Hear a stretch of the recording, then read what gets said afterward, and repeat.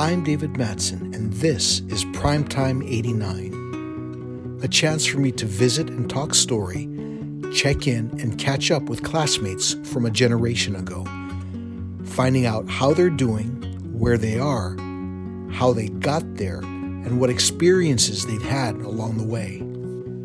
The important things that we may take for granted as kids as just being there. A good education and friends, family, and a stable home. They were important to Lloyd too, but they're nothing that he would take for granted. Reliant on caregivers in his youth, and a recipient of Princess Pawahi's gift, he's come full circle from being a beneficiary of the system to being a provider. He's taken the responsibility of giving back to his community, the Lahui, our culture, and importantly, providing for his own family better than he was.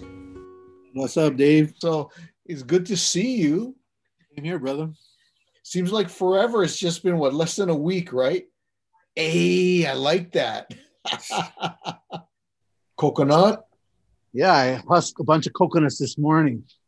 Nice. I'm going to drink some and actually use the shells for making some freestanding puni or coconut drums. Yeah. That in hula. So see how big that coconut is? It's huge. And it's round. The water content is about a half a gallon's worth of coconut water in here.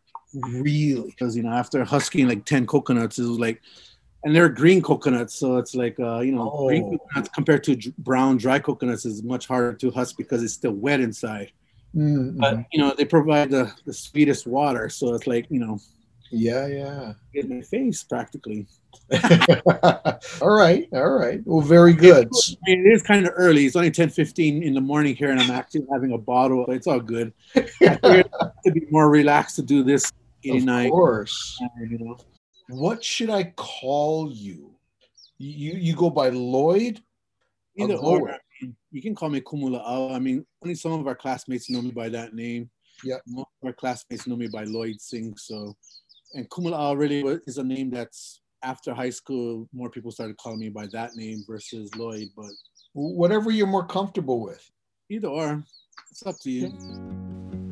Blended families aren't uncommon. And Lloyd's interest in uncovering and discovering the stories of his family's complex lineage has been his ongoing passion, as is sharing it seems.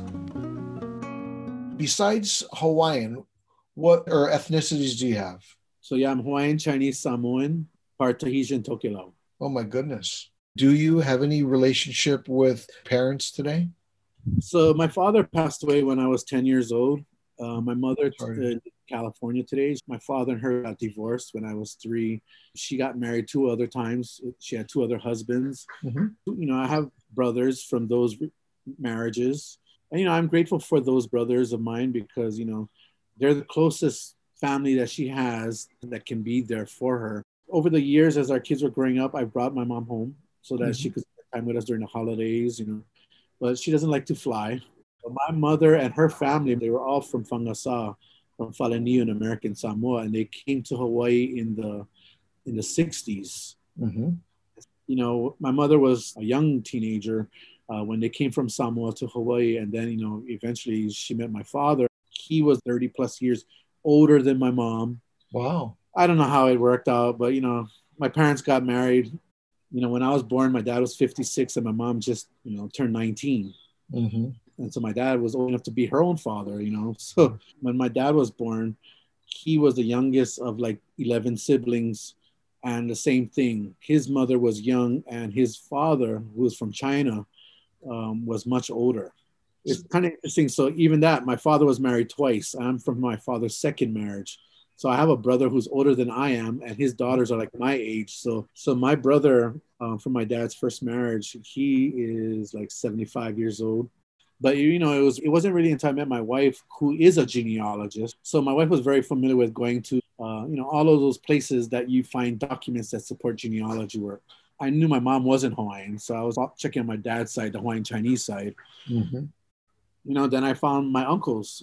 My uncle had a delayed birth certificate, one of those old ones where you have a photograph, They used to bring in witnesses. So yeah, I remember this person was born here. They interview them, right? Right. Mm-hmm. So from that, I learned a little bit more about going to my grandmother's generation, and then learning about my grandfather. So, the thing about my grandfather, even though I carry the name Singh today, he had so many different kinds of names, King Singh, and even they had a nickname. They never even called him by King Singh. They used to call him Kini Kini. And I was like, oh, why did they call him Kini Kini? And so then anyway, one day I found a document at the Bureau of Conveyances that my grandmother and my grandfather, King Singh, they sold a parcel of land to, apparently my grandfather was married before, because, he was married to 2 other Hawaiian women prior to meeting my grandmother and then having 11 kids. Wow. Yeah. So, and then to find Kini Kini, that was, well, they called him Kini Kini. And I said, why did they call him Kini Kini? So in that document, he signs his Chinese character. So I was like, oh man, that was cool. It was the first time I ever seen his name, that he hand wrote his name. So I went to the Chamber of Commerce in Chinatown and I asked him, can you tell me the translation of this name, or what is this name? He said, oh, sorry, it's incomplete. It's only half of the name. You need to have the other character. It's missing something. But it says, what does it translate? Oh, it's Cantonese. It says Kin Yi. That's what it translates to. I said, oh, wow, maybe that's why they call him Kini Kini, because it was Kin Yi and then whatever the other character that was missing. Mm-hmm. And so it was interesting to know that all the girls, my dad's siblings, all carried Kini Kini, but it was spelled Kine, like Kini Kini. Mm-hmm. And then all the boys was carrying Kini Kini, Kini.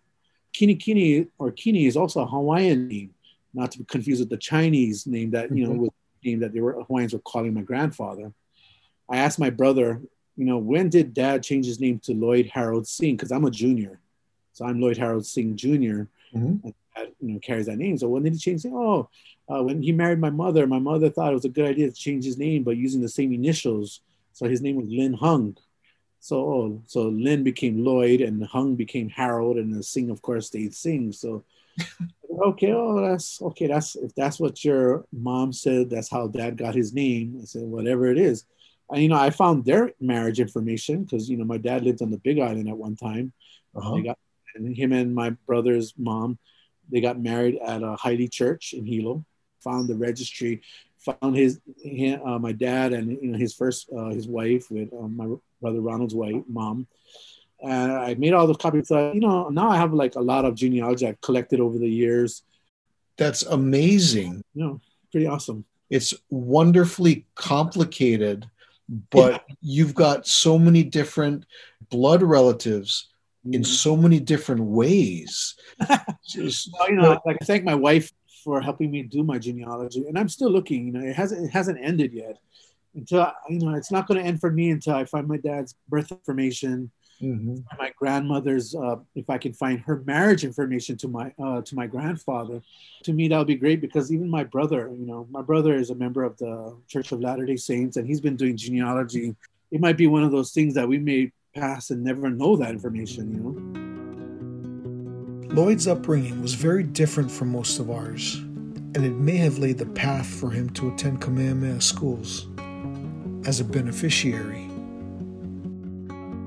Growing up, I was never really proud too much to be Samoan, because where I grew up in Wahiawa Heights, and there weren't that many Samoans living in Wahiawa Heights. But, I was a foster child, so I grew up in the foster care system. My parents divorced when I was 1 month of turning 3 when my parents divorced. My sister and I were put into foster care system, and we were raised separately. So my sister grew up in Kalihi, while I was growing up in different foster homes across the island of Oahu. So my first homes I can remember was living in Makakilo. I lived in 2 different homes in Makakilo, and by the time I turned 5 and going on 6, I ended up going to another foster home up in Wahiawa Heights. A Filipino family. So I was raised with Filipinos up until graduation from high school. Sure.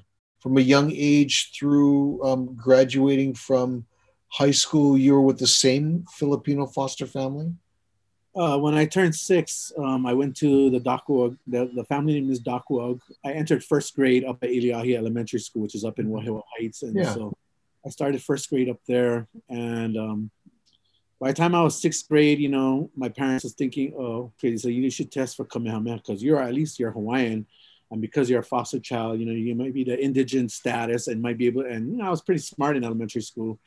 And even to apply to Kamehameha, you have to show proof you're part Hawaiian, whether your birth certificate or your parents' marriage certificate. You know, even being as a foster child in the foster care system, I at least had those documents. All of those factors allowed me to enter Kamehameha at seventh grade.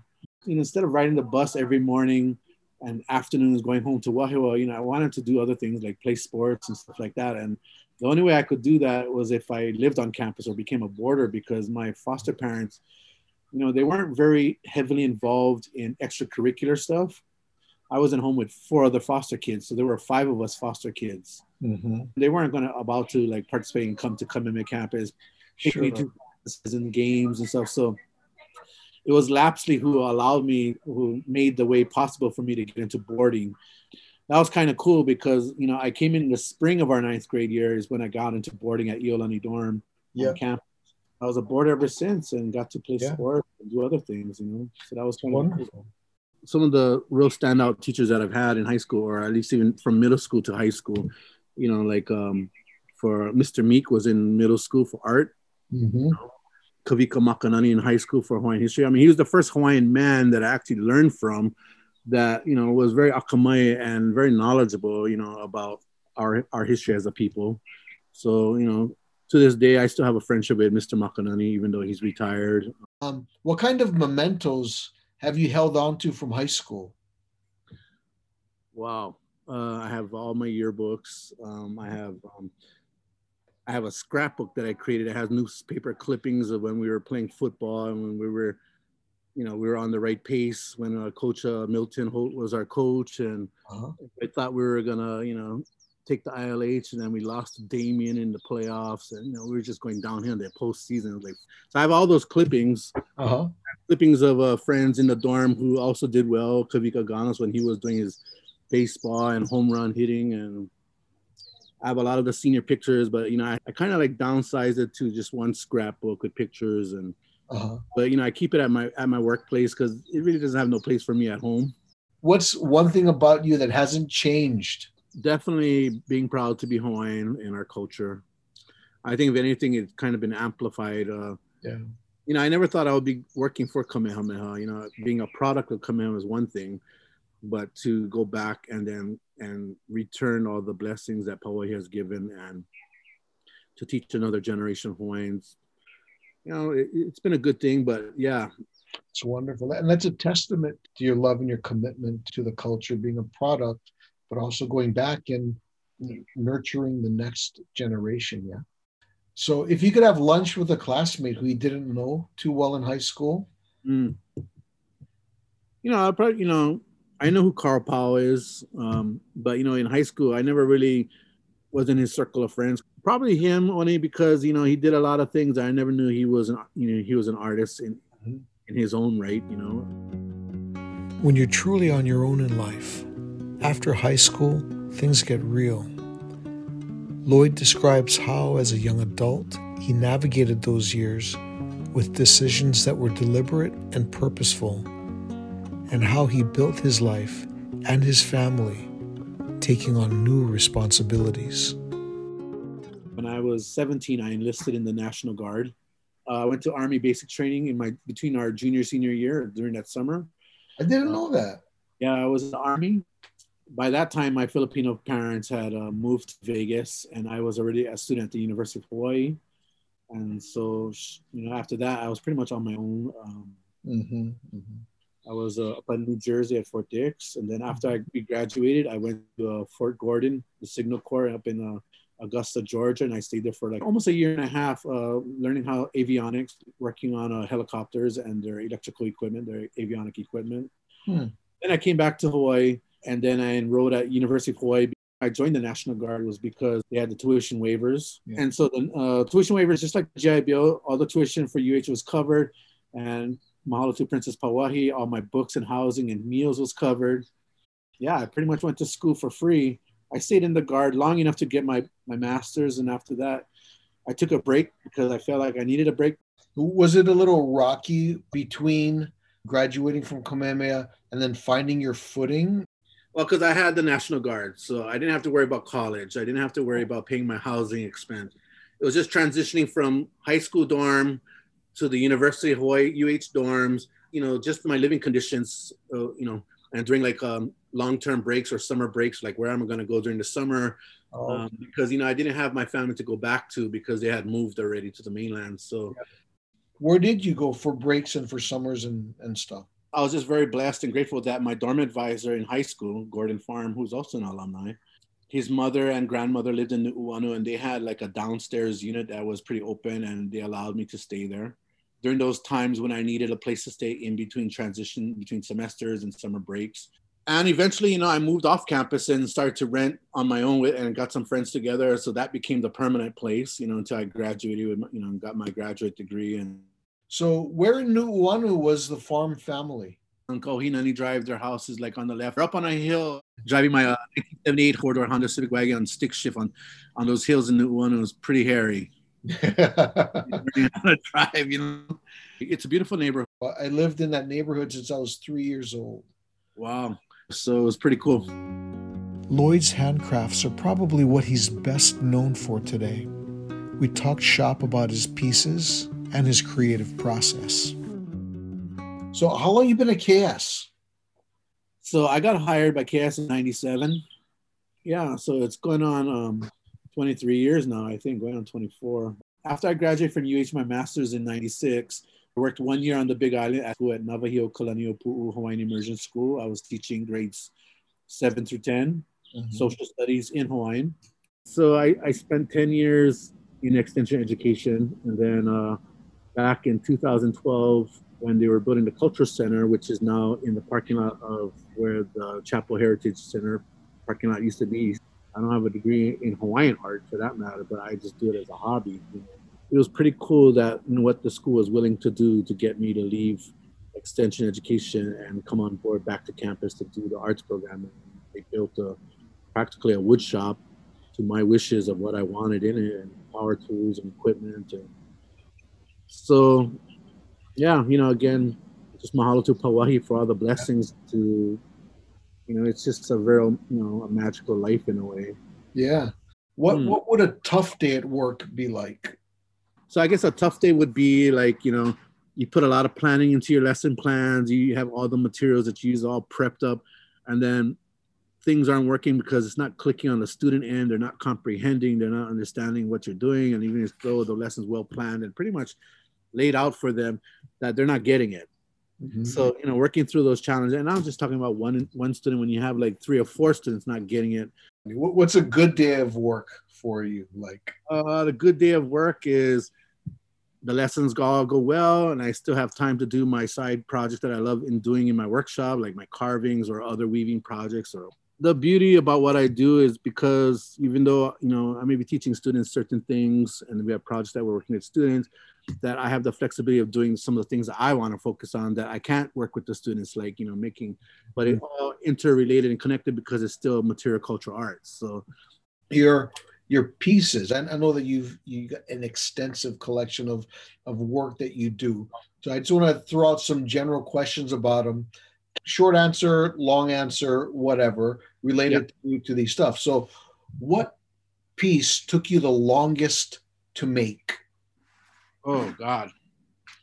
There's been several pieces that taken me long to make. Well, I think the key that I weave, those are on average about 6 months to make. To me, that is time consuming. I've been carving this image, out of wood, out of kamani, with human hair and mother of pearl shell, for the eyes. I mean, this one, it took me a month to carve. Just a month, huh? Yeah, a month. But when I was doing this, I'm still learning how to carve, but to carve something like this image took me a month to make. But I was working on it almost every day. Yeah. For the Hui No'ea Visual Arts Center, they're having an exhibition this summer.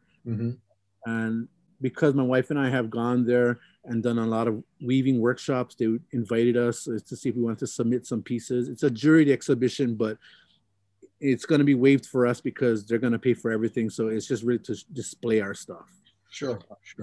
But, so I told him it's not for sale. I'm a lot of these people who do these exhibition stuff, they have a price tag on how much, the piece will be worth. But I said, my pieces aren't for sale. They're just, I don't mind sharing them for the public to enjoy and to see the work that we do. But, I'm not intending to sell this because, I'm not willing to replace it, Yeah, it's a lot of work and effort. So, it becomes a personal piece. And this is like an Akua kind of image. So it's not something that you just loosely make and then you say it is what it is, and then you're making money off of it. So sure, yeah, it's got a lot of meaning. So is that considered a finished piece, or you still got stuff to do on it? No, it's actually a finished piece as is, but I am thinking that later on after this exhibition, I'm gonna finish it more, meaning that I'm gonna probably put wooden pegs for its eyes. Mm-hmm. So if anything, I'm gonna send it as is, but I'm gonna give it a nice, oil her down with coconut oil, and then it'll be set for the exhibition. For weaving a helmet, it used to take me 2 months. Now I got it down to like 2 weeks. But when you're learning it, the length of time is longest, and as you do it over and over and over, you find ways to make it more efficient. For the kind of Akua pieces that you make, is there any ceremony that's involved with doing a piece, like to start out with a prayer or something like that? Yeah, you always have to pull because it's so easy that when you do a piece like this and you're heavily involved in it, that if you're not thinking, or if your thoughts are not very clear, you can have an accident. You can hurt yourself. If you mistake and you cut yourself with a chisel, it could be potentially dangerous. Or you could do, danger to the piece itself if you're not really focused on what you're really doing in front of you. But normally I pule, I pray to God, pray to Akua to help me, and then I also do Na'aumakua, a chant to the ancestors to have them help guide me, to show me the pieces. Like sometimes, when you're carving, you get stuck and you're at a standstill, and sometimes I just stare at the piece for like maybe 10, 20 minutes, half an hour, just staring at it. And sometimes while staring at it, it's almost like I go into a state where I actually can visualize and see. It's like having a vision saying, oh, you have to cut this part, chisel this away, and this will come out and this will happen. So by meditating on the image itself, it tells me what to do. What's the biggest piece you ever made? Oh, but holua sleds are probably the largest pieces that take up as far as real estate in the house. So I made spears 14 feet long too. Yeah. So have you actually used them? You had a chance to use them? Okay. Yes. I don't want to make stuff that are functional and it's just for looks. So if you're gonna make something that's functional and give it life, use it. It's not meant to just collect us. Oh, that's a great conversation piece. Well, what is it for? If for whatever crazy reason you were only able to keep one thing, what would that be? And it's my woven ki'i of Ku, because most people in our community think of me as a cultural practitioner, tie me to the weaving, even though I'm a mixed media person. I do stone and bone and wood, but I think probably that one I would keep. Yeah, in fact, I have it right here. Is that dog teeth? Yeah, dog teeth. I love that. It's incredible. Is that mother of pearl or? Mother of pearl shell and uhi, which is our number one endangered hardwood for the eyeballs. Yeah. And then that's EAEA, right? EAEA, and it has a coconut oil smell because coconut is like a body form of Ku. Okay. Yeah, probably this one I probably would keep the most, probably, even though I have a lot of stuff. So because I have 2 kids, I try to make sure I make 2 of everything. So when the time comes, no worries. You get your own little museum. You get your own museum. Here you go. We can't take it with us when we holla. So yeah, absolutely. Yeah, that's beautiful. I love what I do. I love the fact that I can do the work that I do. Now, with a family of his own and knowing what his upbringing was like, it's wonderful to see how present he is as a husband and father, and how he embraces his responsibilities, both to his family and his community. So how did you and your wife meet? A group of friends of mine, they had a band called Ovaila. they used to gig at Restaurant Row at Pizza Bob's. And so one night we were playing music, so I went there, and it just so happens that my wife's, one of her girlfriends who was dancing with her in Waikiki, her boyfriend was in the band, which was my friend. So I went to see them as my friends, but then she joined her girlfriend to go see them play. And anyway, she stood out in the crowd, and, you know, I saw one of those, you know, those people that carry roses in these bouquets, and I bought a rose for her and had it sent to her. And then next thing I know, you know, and then we were in line I offered to buy her a drink. And then after that, she gave me her business card. And, you know, back then it was only pagers, right? People only had pagers, no cell phones yet at that time, at least not for the masses. So she had a pager, and I thought it was pretty cool that, oh, wow, she's pretty professional, sophisticated. And then I seen her leaving with somebody. So I guess, you know, I didn't bother to call her after that. I held onto her card for like a month. And then I said, oh, well, you know, maybe I'll give her a call. And then I called her, and you're not the person I thought you were. Because I saw so many other people that night too. And I was like, oh, okay. But I was thinking maybe that was her friend or something. Wait. So she left with someone, or you were watching somebody else leave with a guy? I watched her, my wife, leave with a guy. But she still was very enamored that I gave her a rose, or she was kind of touched that, or tickled that I gave her a rose. So I thought, oh, it was nice, a nice gesture, but okay, I think she's with somebody. So, you know, you don't know these things, right? When you first meet somebody. And so that was that. A month later, I called her up, and she remembered who I was. And then we got together, and then that led to another get together. Our first date after that night at Pizza Bob's, there was a Slack Key Festival down at McCoy Pavilion at Ala Moana Beach Park. Oh yeah, let's go out. Let's listen to some Slack Key, whatever. I wasn't quite sure what she was really into. So, you know, I was a starving college student at the time. So I had my like 5-gallon bucket with my Budweiser beer filled with ice. And I had a piece of plywood that I sat on as my chair. So, you know, she thought, oh my God, here's this brother coming with a 5-gallon bucket with a piece of board to sit on as a chair in this crowd of people. She said, oh, I don't know about this guy. But then I think she learned that, you know, I had career aspirations. So she gave me a try. And after that, you know, we started connecting, and then realized that, you know, she was very important in my life, and I loved her. So we've been together ever since then. So that was around, you know, 1995 or so. You know, we were having this 1-year long distance relationship. So she was living on Oahu, and Kamehameha Schools was looking for Hawaiian language teachers. So I said, well, okay, I'll come back to Oahu. So after that, I went to worked for Kamehameha in 97. And a year after that, my wife and I got married in 98. And next thing you know, you have kids. And is she part Hawaiian? Is she Filipino? What is she? My wife is Hawaiian. She's Hawaiian, Filipino, Chinese, Tahitian. Okay. Yeah, she's actually on the Hawaiian Homes list. So she's more than 50% Hawaiian. Okay. So my kids are more Hawaiian than I am by blood. My 30-year-old self was really working hard. One time I had 5 jobs, and Kamehameha was just one of them. KS full-time teaching. I was teaching in night classes at LCC. I was working at Native Books. I was playing music in Waikiki. Yeah. And I even worked Tihatis and used to fly on the airplanes, where I used to, like, Friday after I probably work, I used to leave Kapolei, go home, shower, get on the airplane, fly to New York. Never left the terminal, got back on the plane, flew back to Hawaii, arrived Saturday afternoon, go home, shower, go to the airport, jump on the plane, fly to Chicago, O'Hare, play music, same thing, fly on the plane, get back to Honolulu Sunday evening, then go back to school, teach Monday. I can't believe I did that for like 7 months. That was before 9/11. That was the same year. I said, you know, I'm done with it. I can't do this. I can't spend the whole weekend on an airplane, you know, flying across the East Coast and Chicago to Hawaii back and forth and still teach. And then, you know, all the other jobs I had, it was just crazy. But I did that because it allowed my wife to stay home with our kids all the way until they were like in 3rd grade or so. And then my wife started to like work at the school where their kids were going elementary school, you know. Yeah. But wow.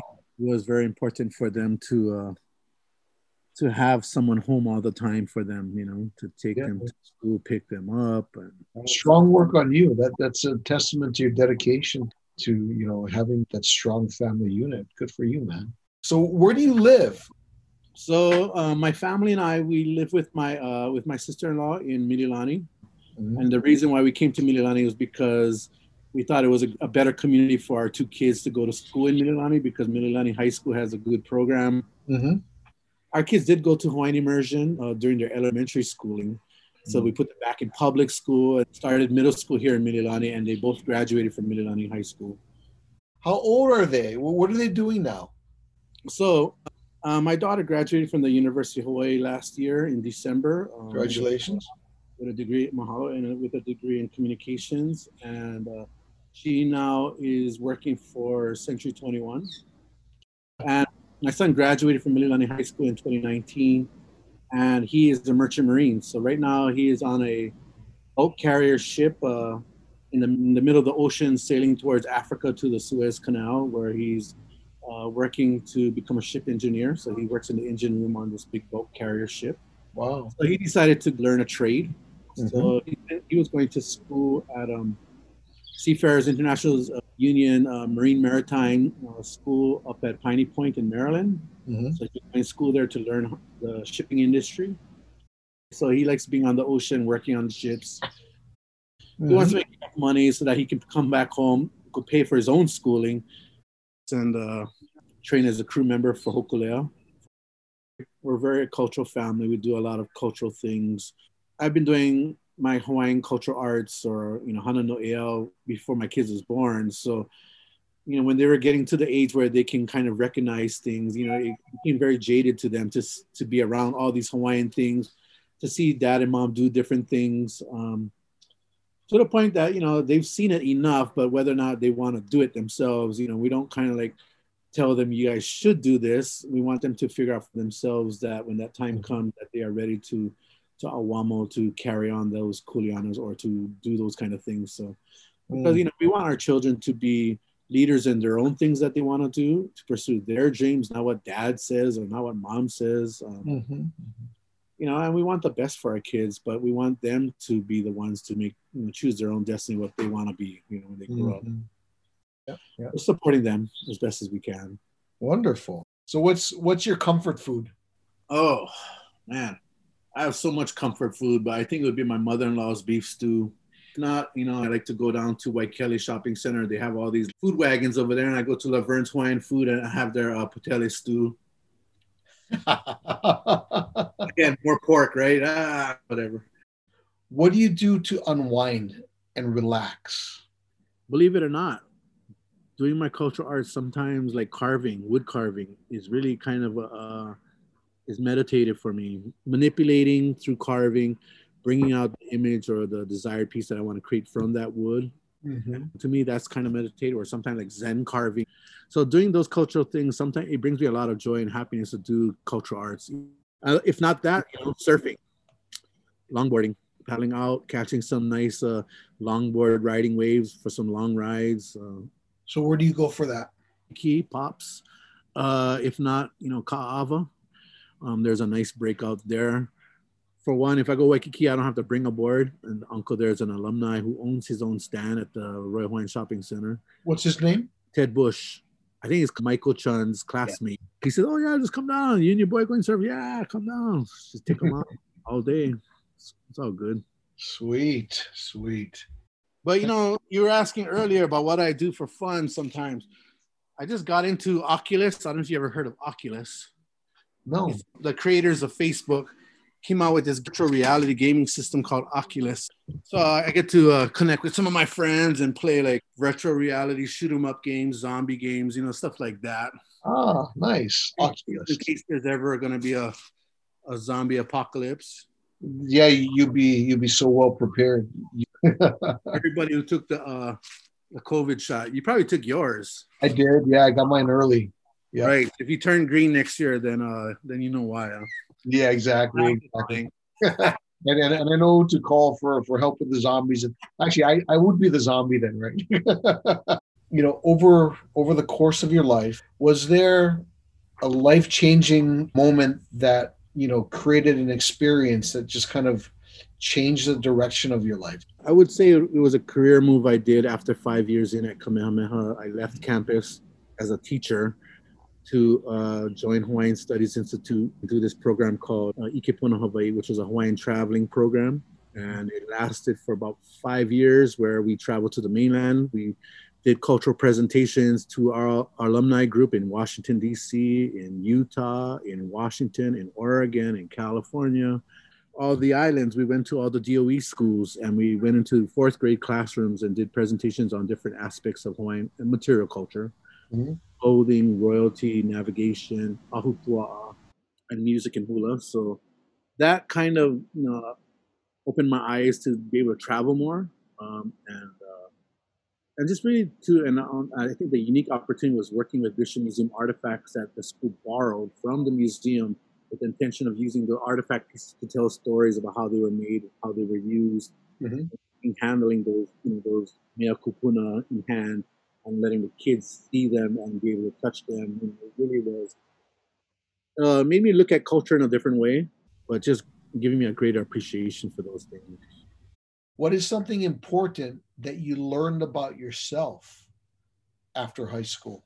The ability to stand on my own 2 feet without outside support. Okay. And I think because I talked about me being a foster child, and the foster parents that I had kind of ingrained this program in me that, you really have to look out for yourself. It's not really,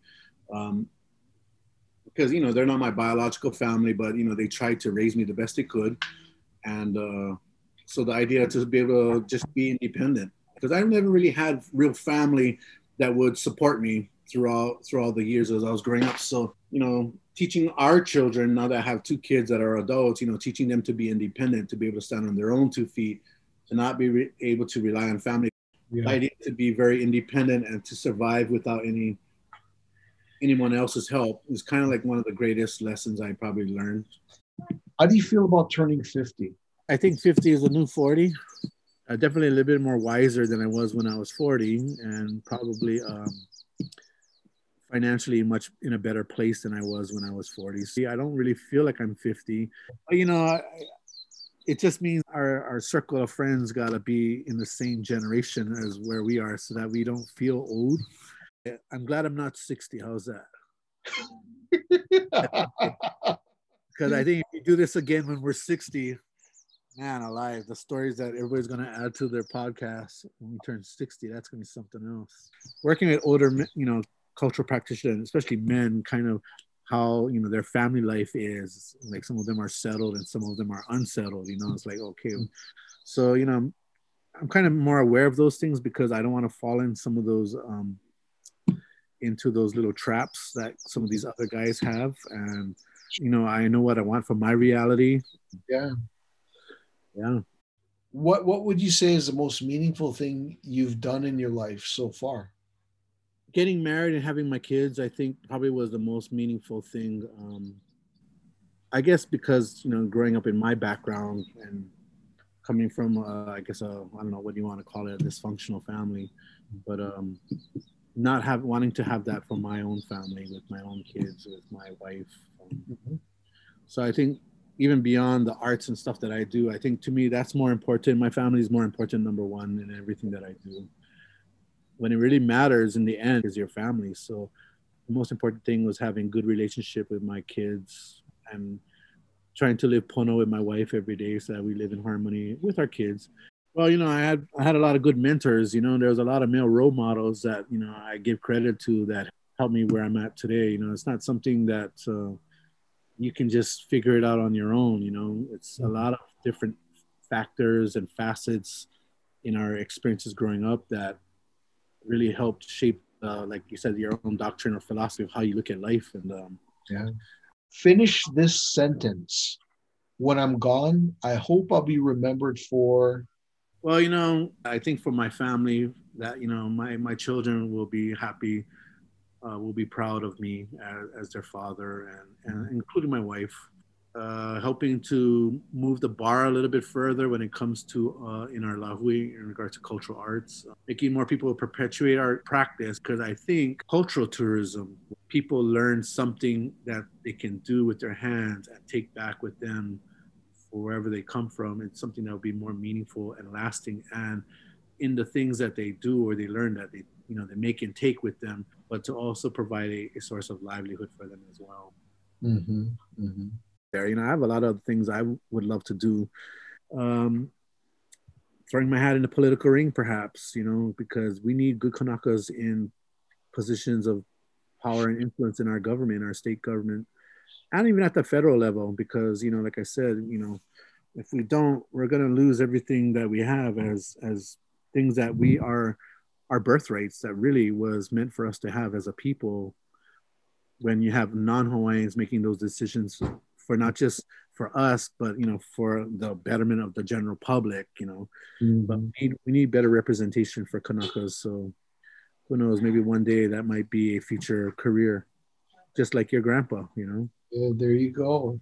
Wonderful. We definitely need a lot more Native Hawaiian voices with good heads on their shoulder. Well, my grandfather always said that Hawaiians always, benefit from good leaders. The more voices that we have with good heads on their shoulders and everything like that, with good understanding of the culture and the importance of it and everything, it makes a big difference. So good for you, man. Do you have a philosophy that you live by? I guess for me, it would be like, to see whatever you do, if you start something, finish it, because if not, no one else is going to finish it for you. So, you have to see things through the end, because when you do, then you have that sense of accomplishment. I can see your artistic roots, because you start a project, you get the satisfaction over the course, but a nice bit of it is when the piece is finished. So see it through. And we always tell our students, trust the process, because you can't see it right now, but believe me, you will after. All of those things, when you set small goals or small baby steps and you finish those things, it all becomes another feather in your cap, and it builds your self-confidence, and even more so, you can share that experience with others. I mean, it can apply to many different things, not just the work that I do, but it can also apply in relationships too. When you have like whatever disagreement, try to work things out when you can, so that when you go to sleep at night, you can wake up knowing the next day that, you're on a clean slate again. And well, yesterday I had long hair. Yesterday I cut it. Oh, you know what? I noticed that. Yeah, that's what's different about you. You had your hair in a ponytail the last time. My wife told me her truth. Says, you're not attracted to me with long hair. Why didn't you tell me a long time ago? I would have cut it earlier. I cut it yesterday, but I saved it. I saved my hair because I was really growing it to incorporate the hair into a cultural piece. For a carving or for a hair helmet, I'm going to weave an image in which I'm going to use my hair for that image. What was the length that you got out of the hair? 6 inches worth of hair, the length. Hey, that's the mana, man. That's the mana. That's right. And, compare like the hair helmet that I showed you guys, that's when my hair was black. Hey, you know what? Some of us, we got to work on getting that hair mana, because before long, not going to have hair. It was good. Good talking to you, man. Yeah, same here, Dave. Awesome. Yeah, love to have a beer with you when I'm back in Hawaii. So definitely, brother. Yeah, let me know when you're coming back. Right on. Sounds good.